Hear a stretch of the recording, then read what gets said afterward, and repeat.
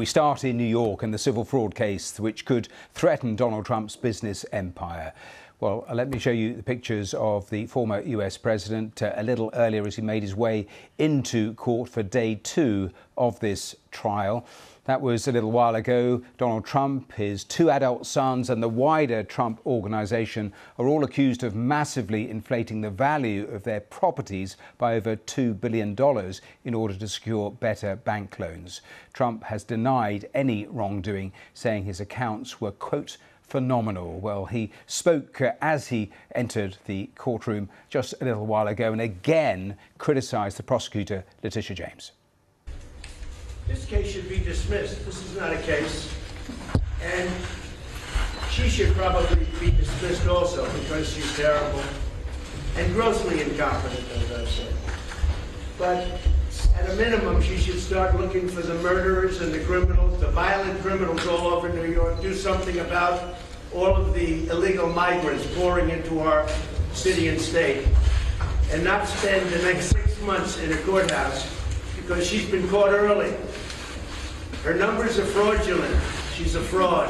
Her numbers are fraudulent, and this case should be dismissed. And they ought to get on to violent crime and solving the problems of New York City and New York State. Well, the Attorney General, of course, confident in the case that she is bringing. Our North America correspondent, Neda Tawfik, is outside of the courthouse and gave her reaction.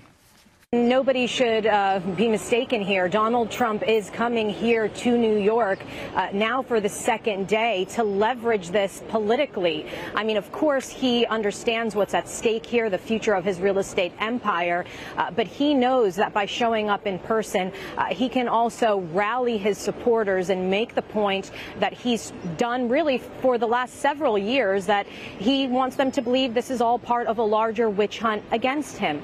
Now, it's worth noting that the judge here has already rejected the argument that this was a politically motivated case.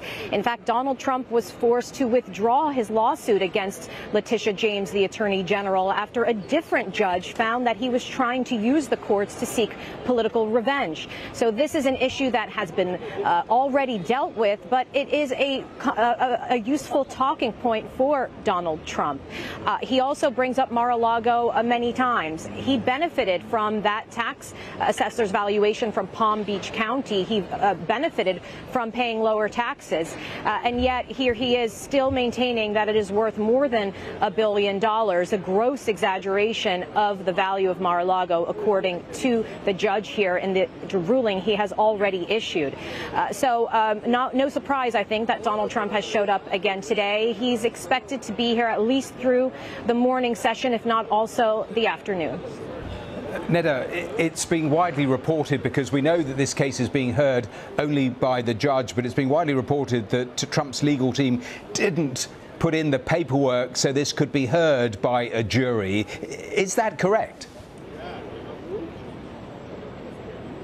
Yes, that's right. And the judge made a point yesterday of saying nobody asked for a jury trial. Look, it's not unheard of to have a bench trial in cases like this, where there's complex legal matters, financials that, quite frankly, might go over the head of a jury. And so the Attorney General ticked the box on forms saying that they wanted to proceed with a bench trial where the judge is the sole decider of any penalties, any liability.